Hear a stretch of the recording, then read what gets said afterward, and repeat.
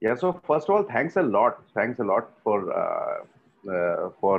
giving us this opportunity. Actually, what we do is we keep we interview people who are known in their fields and senior positions and known in the industry, and we understand your perspective about behavior science and what's happening today in terms of change, all the things which jargons which people talk about, change management and so on and so on. Our effort is to actually work with the front line to improve their performance. So that's where if we get your perspective, that will be very nice. And we publish it to more than 3,000 of our mailing list, who are mostly CXOs of large organizations. So they will have the benefit to get your perspective. So that was the idea. So what's the format you share it in? It's audio, video, both, or text? What's the format?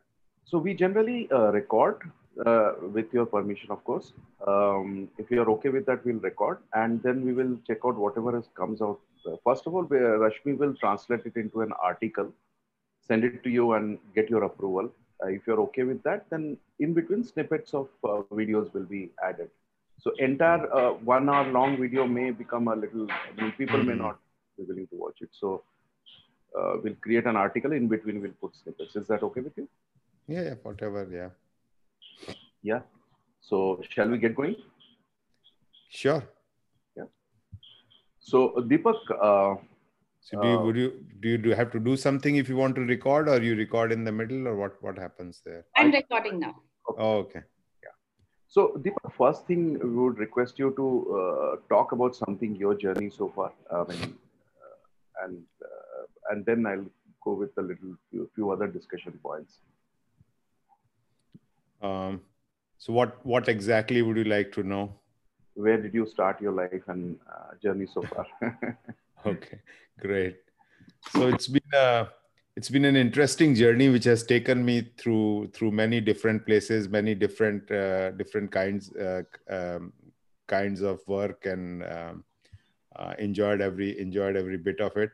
So I think means basically my basic qualification is as an industrial engineer, and then followed by MBA, and then joined the workforce. Started off in a company which made, at that point of time, baby food and Complan and Nycil powder and stuff like that, which was Glaxo, and the family products division of Glaxo.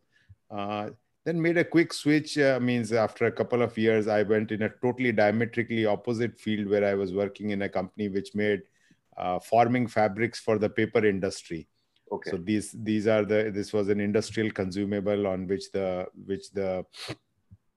paper is formed.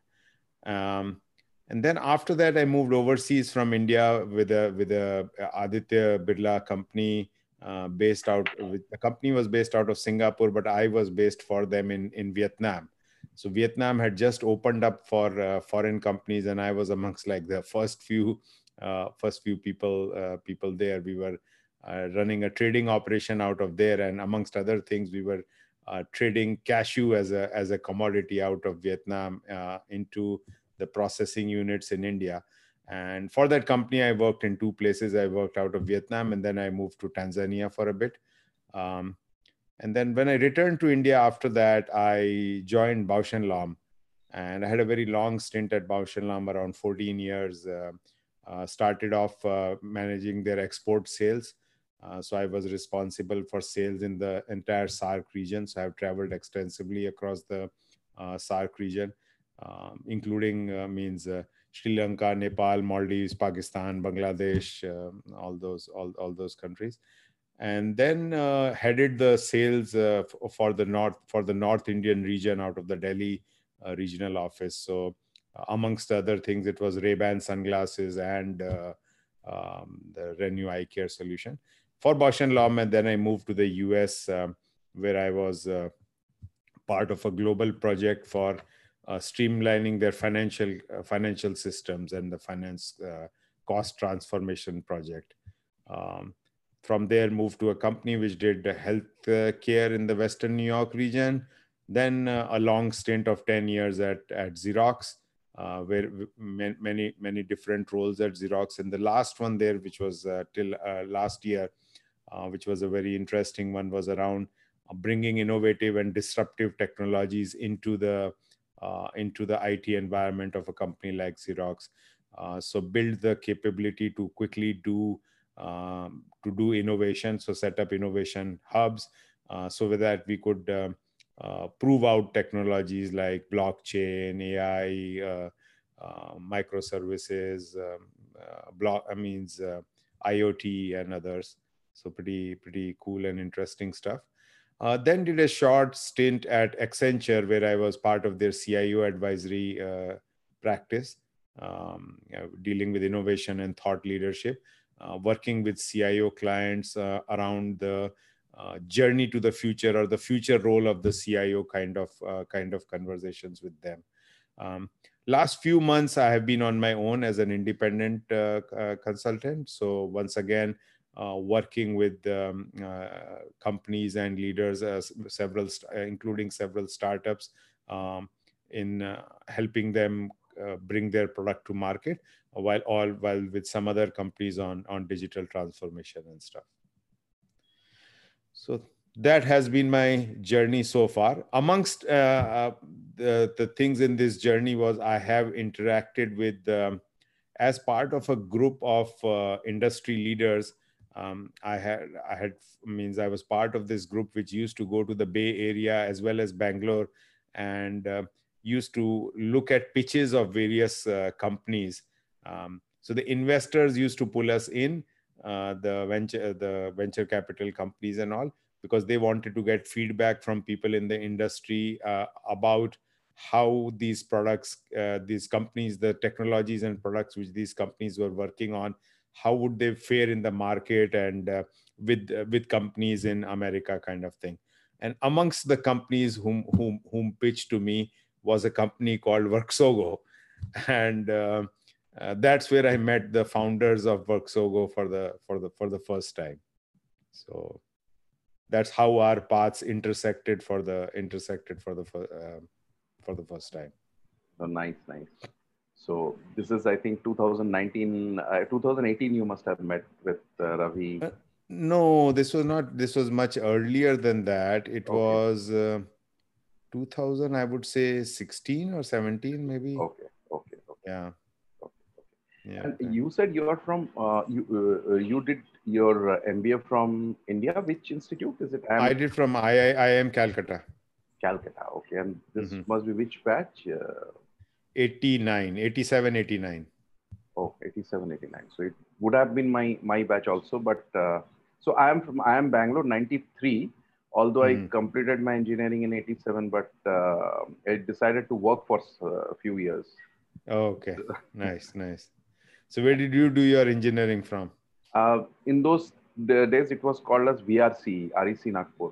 Okay, yeah, VRC. So now, Vishwasaraya Regional College of Engineering. yes, yes, yes.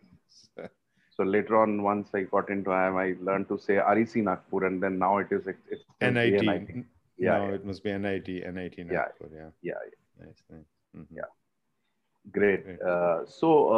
Deepak, we know that you've been a leader in terms of digital transformation, and we've also heard from many our co-founders who have met you.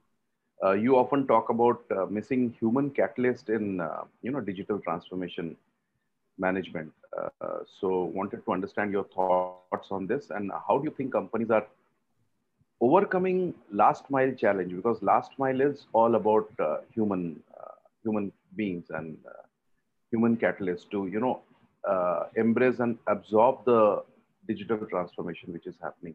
So your thoughts on this? So it's fascinating stuff. But the interesting part is that in many cases now, means even in the last mile, the human part is being taken out in several cases. So there was this startup, I think, which has come out with this robo vehicle which can drive on the sidewalk also, and it will bring the supplies from the store to your home, kind of thing. So you just go and pick it out of that vehicle, and there is no human interaction involved. but that's beside the point. The more important thing is means that the human needs to be an integral part of the digital transformation. The digital without human will not drive value to the extent as which uh, involving the human in the right way, or using the digital transformation to accentuate what the human does or extend the capabilities of the human would be a better way of digital transformation. And so it's an interesting thing in the sense that one may think that, okay, machines or digital processes are more efficient and more effective, um, but it is like but they are not more intelligent yet. So they can be efficient and they can be effective, but they're not truly intelligent. So we talk about artificial intelligence, but we are still way far away from general artificial intelligence, where means artificial intelligence can really think. So right now it's in the stage where it can do, but it cannot really think. um, and especially means like the current scenario is playing out when the pandemic happened, and suddenly all the data sets which were used to train AI algorithms in the retail space um, stopped working effectively because they had not factored in the kind of changes which the pandemic can bring about in terms of human behavior.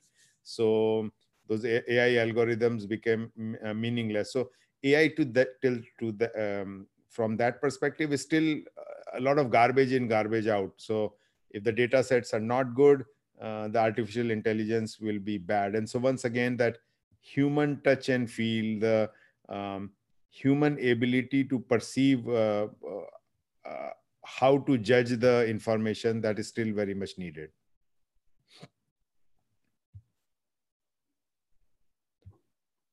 Lost audio, Sanjay. Can you hear me? Yeah, now, yeah, I can. Yeah. Yeah, yeah. So very recently, I was watching a small documentary in not short. It's actually 1.5 hours in Netflix about Mm-hmm. what's happening in social media and how social media is being poisoned. And I was quite surprised to know that behavior science has gone quite deep into digital companies or digital transformation companies, so to say. But most of this has been towards focused towards consumers. We haven't seen many. I mean, I haven't heard about or come across very many companies which are focusing towards employees or making them more productive. So I think the most of the effort of behavior science so far has been, as you say, persuasive methods have been to persuade somebody to watch something, take their attention, or push them to buy. Now, what role do you think behavior focused tech can play in helping people, become central to their organization, actually becoming more, productive to improve their performance? What is the role? Um, Yeah. I think, yeah, means it can play a very important role, a transformative role, a disruptive role, um, because means this the basic framework of behavioral economics means Richard Thaler and others in the nudge theory kind of thing, means it flows from them and from earlier work of Daniel Kahneman and others. Um, but the concept means is well understood, and as you said, more driven towards consumer behavior. So um, I checkout aisles will be stocked with candy because they want people to pull candy when they are going out of the store, which brings an interesting aside that in California they are going to ban candy companies for keeping candy at the checkout counter. They will need to keep fruits and other stuff there. So means that's another way of the nudge working in a other way. Now I have a personal experience with the nudge. So because I have an iWatch, and then it gives me those rings about how much you have completed your exercise ring today, move ring today, stand ring today, and it makes me feel good when I see all those rings completed. Which brings us to it brings us to your question, in the sense that if I, as a consumer or as a human being, feel positively reinforced by a messaging which the watch is delivering me, why wouldn't that work for an employee exhibiting the right behaviors, or is achieving the right targets, or has to be prevented from doing wrong behaviors? So in all these scenarios means, this kind of reinforcing nudge could be relevant. So now the next point would be, how does that nudge need to be delivered to the employee? And that's where the digital part of it will come into play, which would be either through their smartphone devices, could be a wearable device, and could be embedded in something else which they carry with them, kind of thing, or could be part of their interactions which they do via their laptop or other equipment. Um, so definitely means lots of way where it needs to be driven to the employee behavior. And coming to and it links back to your last mile question of earlier also, in certain extent, because right now, suppose one knows that a lot of work is related to delivery of stuff to people's homes, kind of thing. So there are so many people who have entered the workforce now as either working for these big giants like Amazon, Walmart, but delivering to people's homes. So that means that those individuals who are engaged in that work, they could get reinforcement to ensure that their driving behavior is okay, that they're meeting their targets, kind of thing. So that's one area where employees can benefit from this kind of technology. Thanks. I'm actually changing subject a little bit. Mm. Yes, everybody talks about VUCA world, Mm-hmm. volatile, uncertain, Mm-hmm. complex, ambiguous world. And we saw a big thing which is happening in terms of COVID. Now, the question is, what are your thoughts about how a company can make themselves relevant and successful in this VUCA world?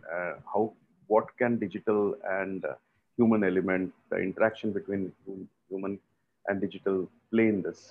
Companies becoming more and more resilient to this world, because we believe that while this was a wake-up call, but this is not standalone incident, and like COVID may not be in that what you call that kind of big impact, but things will happen, things will come, we will face certain things which we have never faced before. Your thoughts, please. So, in fact, I had spoken about this a little while ago, which was around means when we think in terms of resilience, it means that resilience can be broken down into like four distinct components. So it would be the people resilience, process resilience, technology resilience, and information resilience. And in each of these spaces means, if I try to link it back to our conversation of earlier, means the behavioral aspect, or the persuasive technologies aspect can have a role to play. So what role can it play in people resilience? Is the same point which we were making earlier, in terms of, when people do consistent right behavior or right actions, they become more resilient. They become stronger. They learn to do things better. It improves their resilience. It reduces the uncertainty to a certain extent, which leads to improvement in their resilience. So an employee who is uh, exhibiting behaviors which are not aligned with the objectives of the company will drive the resilience down. But if all are aligned with a common purpose, resilience of the company as well as the individual increases. Similarly, in terms of the process, because what it could do is it would allow consistency of process. Consistency of process would result in better resilience. Technology resilience means indirectly it can play a role, because the people and the process have an influence on the technology. Similarly, on the information resilience, I cannot think of a direct example of how it would help, but I'm definitely sure it can have a role to play. And what I'm trying to do is I'm trying to link the conversation back to our underlying theme of the behavioral, the nudge, or the persuasive technology aspect. Sure, sure, sure. Now, you've talked about the front line. If I say now, if you also look at the managers or the hierarchy which manages this front line, in your thoughts, what kind of tools can help them? Digital tools can help them, and if at all they can help, because today the managers or hierarchy face unique challenge of having too much of information, too many analysis is being thrown at them. How can these digital tools help them becoming more, effective? Your thoughts on that? So I think in this, given this plethora of information, what many times the managers are need are drivers for action. So rather than information per se, for many of the kind of roles, it needs to be more around what do they need to act upon. So that's the place where, so you are moving from, say, analytics, you're moving from business intelligence to actionable intelligence, uh, to the next stage where you have these technologies which are helping them drive the action, or reminding them to drive action, kind of thing. So that's where your persuasive technologies can play a role. So you in from a visual dimension, you used to have like heat maps kind of thing. But if the heat map is actually accompanied with a kick in the butt kind of thing, which your watch is giving it, or your cell phone is giving it to you, kind of thing, I mean, that's at least for mid-level managers. And when I say kick in the butt, it's not actually the physical kick in the butt. It could be in terms of alert. It could be in terms of a notification, those kinds of things. So those can start playing a more increasing role in in driving some kind of behaviors. Right. So typically, in a frontline person, the behavior we want them to demonstrate is that of acting, meaning changing their behavior or building habits of doing the best practices, so to say. Uh, what kind of actions or what kind of behavior do you expect from managers for them to become much more effective? So so managers again deal with everything break ultimately boils down to interactions with people, process, technology, and information. And to a large extent, managers deal with people. Now, what happens generally in many cases is that the manager may not be exhibiting the behaviors which help him or her being more effective in dealing with people, kind of thing. So it could be, I'm thinking of an example where it could be like the right behavior for a manager is to praise the employee for when they do something good, kind of thing. So suppose that's a behavior which needs to be encouraged. Now, if they don't do it enough, if you have some kind of mechanism which gives the manager feedback, which says, you know what, um, all conversations are via phone or via email or something, the text can be mined, the sentiment analysis can be done, and it can give them feedback saying that, you know what, your praise coefficient or praisometer shows that you have not praised your employees enough today, or not congratulated Very them nice. enough today, or not celebrated success with them enough today. Means that could be positive feedback for them. Because right now what happens is, many times people get bogged down by the most recentness phenomenon.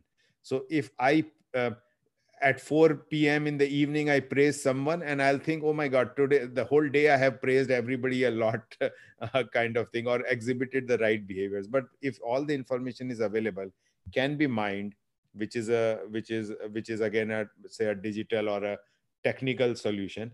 And then sentiment analysis of all the content can be done, and you can get a feedback on overall whether your sentiment was aligned with what needed to be exhibited or was not, kind of thing.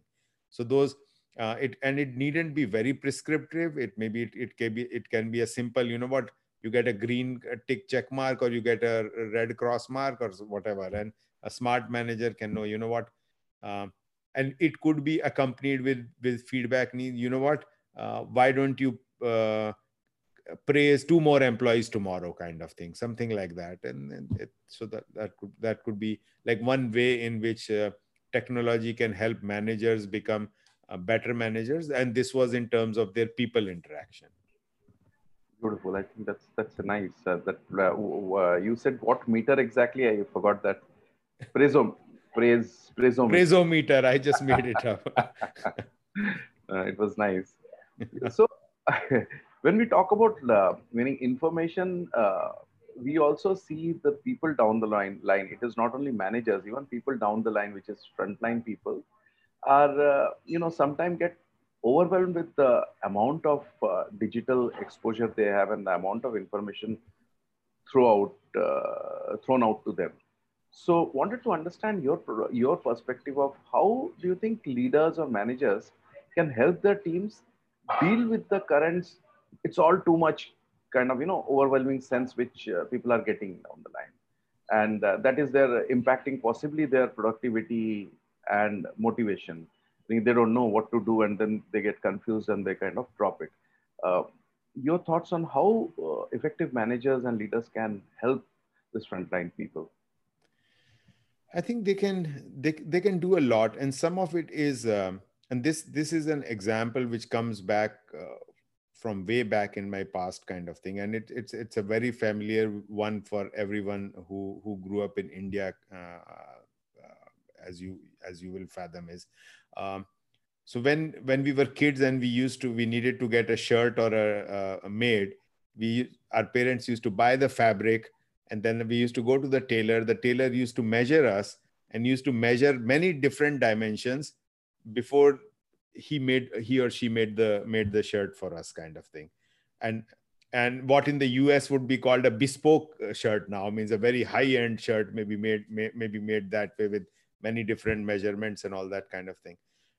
But then scientists were able to figure out that all those many different measurements can be boiled down to like couple of measurements. So it could be either your collar size and your inner arm length, and these two measurements, and you don't need to measure the other things. So, and then someone even said, what, take them further, organize the data, and we'll just organize them in small, medium, large, extra large, kind of thing. And more or less when we buy those shirts, we find that they fit us, kind of thing. So statistics was applied to the measurement data which was there. All this information which a tailor used to collect was boiled down and reduced to like four things: small, medium, large, and extra large, kind of thing. So that information overload which was there was reduced and was converted to like these three metrics, kind of thing. So similar kind of exercise needs to happen with all the other information which we have. So in that case, that reduction happened. In some other cases, that reduction has not yet happened. But I think slowly what would start happening is in many other areas of operation where we have got too much information, too much data elements, people will be able to identify what actually is relevant and focus only on those things. And that's where like machine learning, deep learning, all those things will, I mean, statistical techniques and all will come to play. Because uh, ultimately a lot of that information is just noise. We can do without it and still understand what's going on.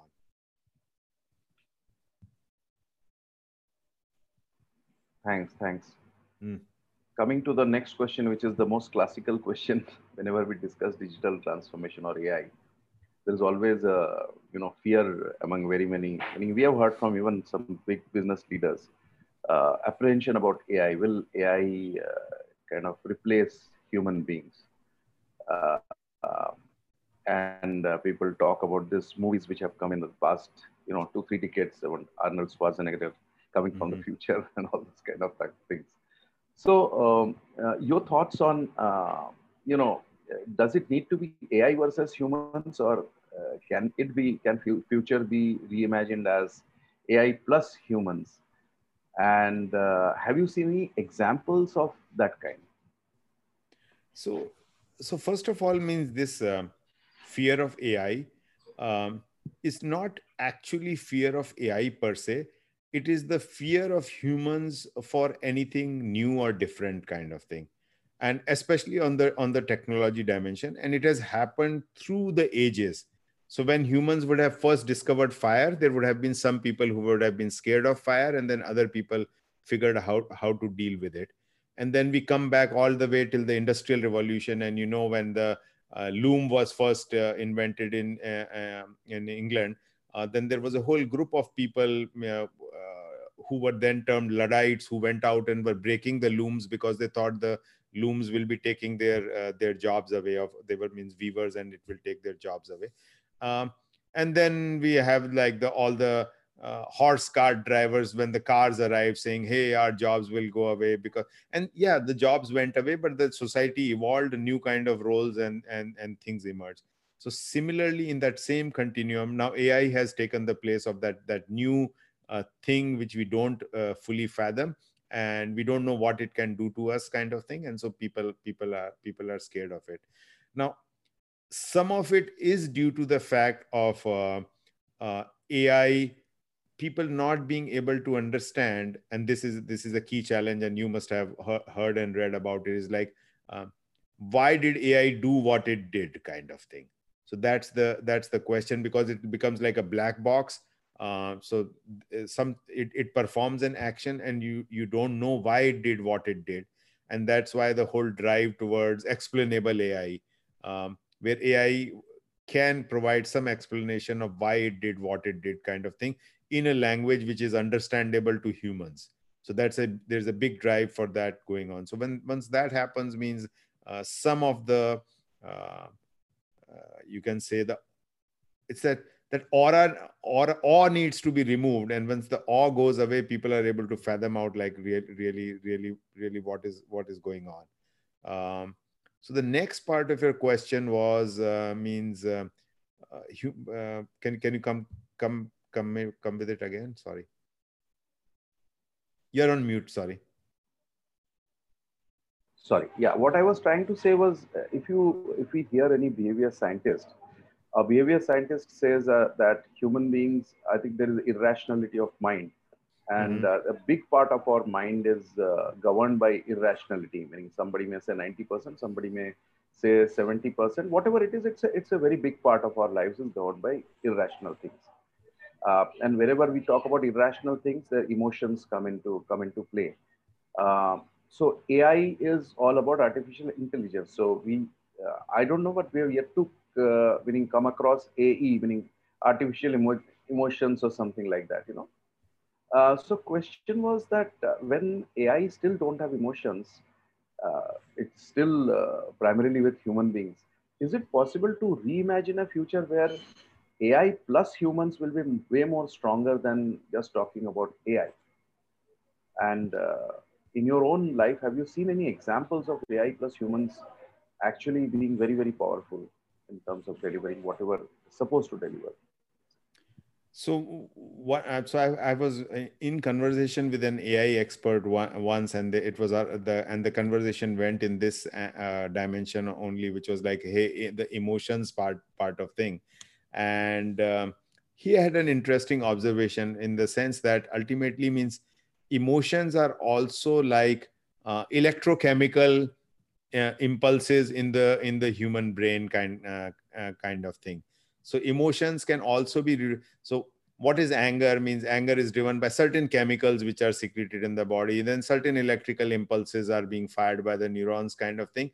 So what we are describing as emotions today can very well be reduced to some equations or some set of data at some point of time, kind of thing. So it's quite possible, means I'm like that can happen. Means didn't like Elon Musk do an experiment recently with the some brain transmitter in the pig kind of thing.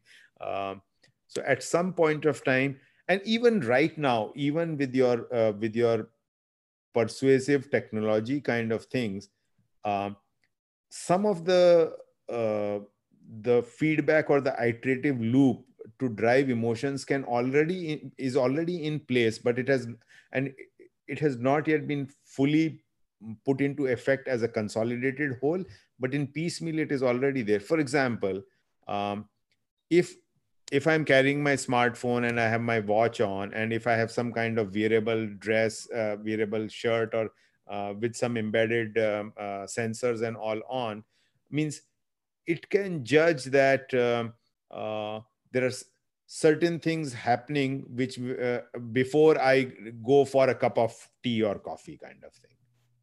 Okay, so it knows that there are certain, my heartbeat is at a particular level, or certain chemistry or whatever if it figures out. Then what prevents the next step from happening is that that impulse is sent to me, that I start um, uh, my body gets in that state that I want to go and get coffee kind of thing. Means those it could be driven, that feedback loop can be created kind of thing.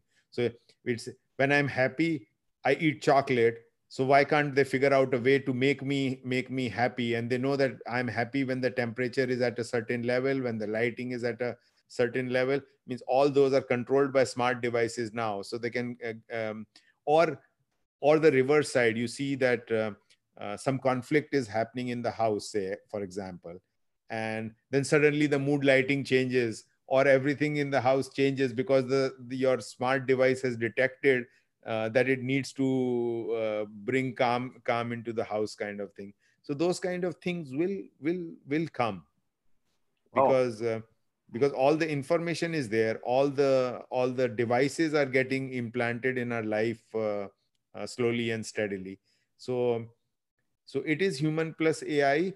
um, Already means in certain ways, many times you think, oh, I just thought of this, and my cell phone is, I was thinking of buying a shoes, and all the ads are about about shoes on my cell phone kind of thing. Which may be because you did a search for it, or you said the word shoe in the house and one of your other devices picked it up, and so now they know that you're looking for a shoe, and that will be presented. But then the next step would be that they actively implant the idea of a shoe in that in that messaging, and you go out and say, oh wow, it looks like I need shoes now. Ah, interesting. Very interesting. Yeah. So yeah. Now that I think of it, I understand that this irrationality is being used by emotions, is being used by advertising agencies for a long time. Yes, and then on the irrationality, means you must have read. It's one of my favorite books by Dan Ariely, Predictably Irrational. So Yes. human beings are irrational, but they are irrational in a very predictable way, and that predictable way has been used by marketers and advertisers Yeah, since ages. And now what is happening is that the technology will help facilitate that even more. Is right. already doing that, but it will help facilitate that even more. Yeah. No, interesting, and this is kind of a fascinating world.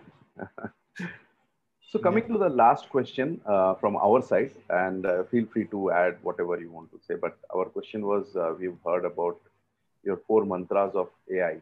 So can you talk a little bit about your four mantras of AI? And if you can give a few business examples, that would be really good. Okay. Now you are making me think. I I think the four mantras uh, were, one was, you have to think think think big in terms of the vision. So you have to think big in terms of the vision for what you want to do with your with AI. So you have to think big there, but then you have to think small in terms of how you execute AI, because you can't boil the ocean. You'll have to pick the pieces which you want to do kind of thing. So many times organizations may not have the appetite to do like a big full blown project kind of thing. So you'll pick what you can do. So you think big, you do small, and then you think partners, because a lot of what you are trying to do may not, the company itself may not have the capabilities to execute on their own. So you'll have to find the right partners to help you do it. And then I think the last one was think people, which is like, it is not just artificial intelligence is not just about artificial intelligence or machine learning. It is as much about people as it is about technology. So even as you're thinking about AI projects and all, you have to think about the impact it will have on people, and also how people can help you move ahead with what your AI objectives are. So those.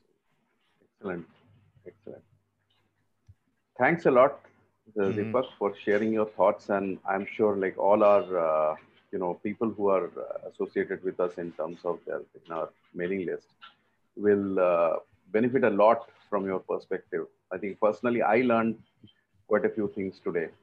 And yeah, kind of opens your mind to think that, yeah, AI is not only about intelligence. Actually, there is lots of research happening also to decode emotions, which is combined with intelligence. And it's Mhm. very, reassuring to understand from your perspective that humans are not going to go away, but, it is AI plus humans rather than just AI alone. Mhm. So thanks a lot for your perspective. And Mhm. what we will do as next steps is we will. But before that, if you want to share anything more, I will pause here, and then I'll just tell you about the next set of processes. Yeah. So what I would add would be, means in terms of a general message kind of thing, is like every piece of technology which has emerged over the years has helped us become better humans, or at least we have strived to use it in a way which helps us become better humans. So I'm sure artificial intelligence also that way will help us become better humans, will expose newer dimensions of the human experience which we have not experienced so far, kind of thing. So when human beings just walked and there were no cars, there was some dimension of speed or connectivity or whatever which was missing. And then when automobiles came about, we discovered that, and Yeah. that helped us get better. Then when the airplanes came in, it connected the world, made the world smaller. So what all doors, what all avenues, what all visions artificial intelligence may create, all of it we may not be aware of it right now. But that doesn't mean that we should take the view that all of it will be bad. Hmm. Um, I, as an optimist, I would think that more of it will be good. Some of it will be bad. Every technology has got Right. is a double-edged sword. So some of it will be bad, but hopefully means ultimately it will all work out for the betterment of human society. So from information age to we are moving into AI age or something. Yeah, it means so AI itself it doesn't scare people much as like AGI, when AGI comes about, which is the artificial general intelligence. Because right now means AI cannot think. So the think part is the human part. So AI still, so AI can play chess and AI can play Go, and one but that is not thinking really, kind of thing. Like, can AI dream of the world which will be? Can AI invent an aeroplane where none exists, kind of thing? Or think of a painting of a totally different kind, but if you program it and you and say, okay, paint a Leonardo, whatever, Michelangelo painting, it can paint it. But like, just create abstract art based on emotions, based on feelings, write poems on means um, and now it is writing poems these days, but now do they really reflect human emotion? So that those boundaries will blur. It will keep on getting better and better. Yeah. AGI will come about, and then once the once the chemistry of emotions and all is also understood and it can be reduced to mathematical equations, then that part will also come one day or the other. Sure. Interesting. So thanks again. Yep. Thank you. As a next step, what we will do is we will send the transcript. Meaning we will write an transcript of the entire interview, clean it up from our side, and send it to you for your approval. Once we get your approval, then we will go ahead and we will print it and we will send it to all our to all the people who are there in our mailing list. Mm-hmm. So that is the thing. And look forward to being in touch with you, Deepak. I think this has been really, really eye-opening stuff. Especially, I didn't know about AGI. This is something very, very new to me, and I will read up a little bit more. Okay. So thanks a lot. Thanks a thank lot. you. No, this was great. And Rashmi, you've got your work cut out for you because I rambled on and on. So you'll have to make it very concise and focused. So let's see what you come back with. Yeah. No, actually, I did so many interviews. I think yours is possibly one of the most coherent ones. Yes. Okay. So, so to that extent, I think Rashmi is today a little bit lucky we are, right? Okay. Yes. Great. Thanks. Your presometer is working well. Thank you. Okay. Yeah. Thanks, Thanks. Deepak, and thanks. And look forward to catching up with you again. Perfect. Thank you. Thank Bye-bye. you so much. Bye-bye.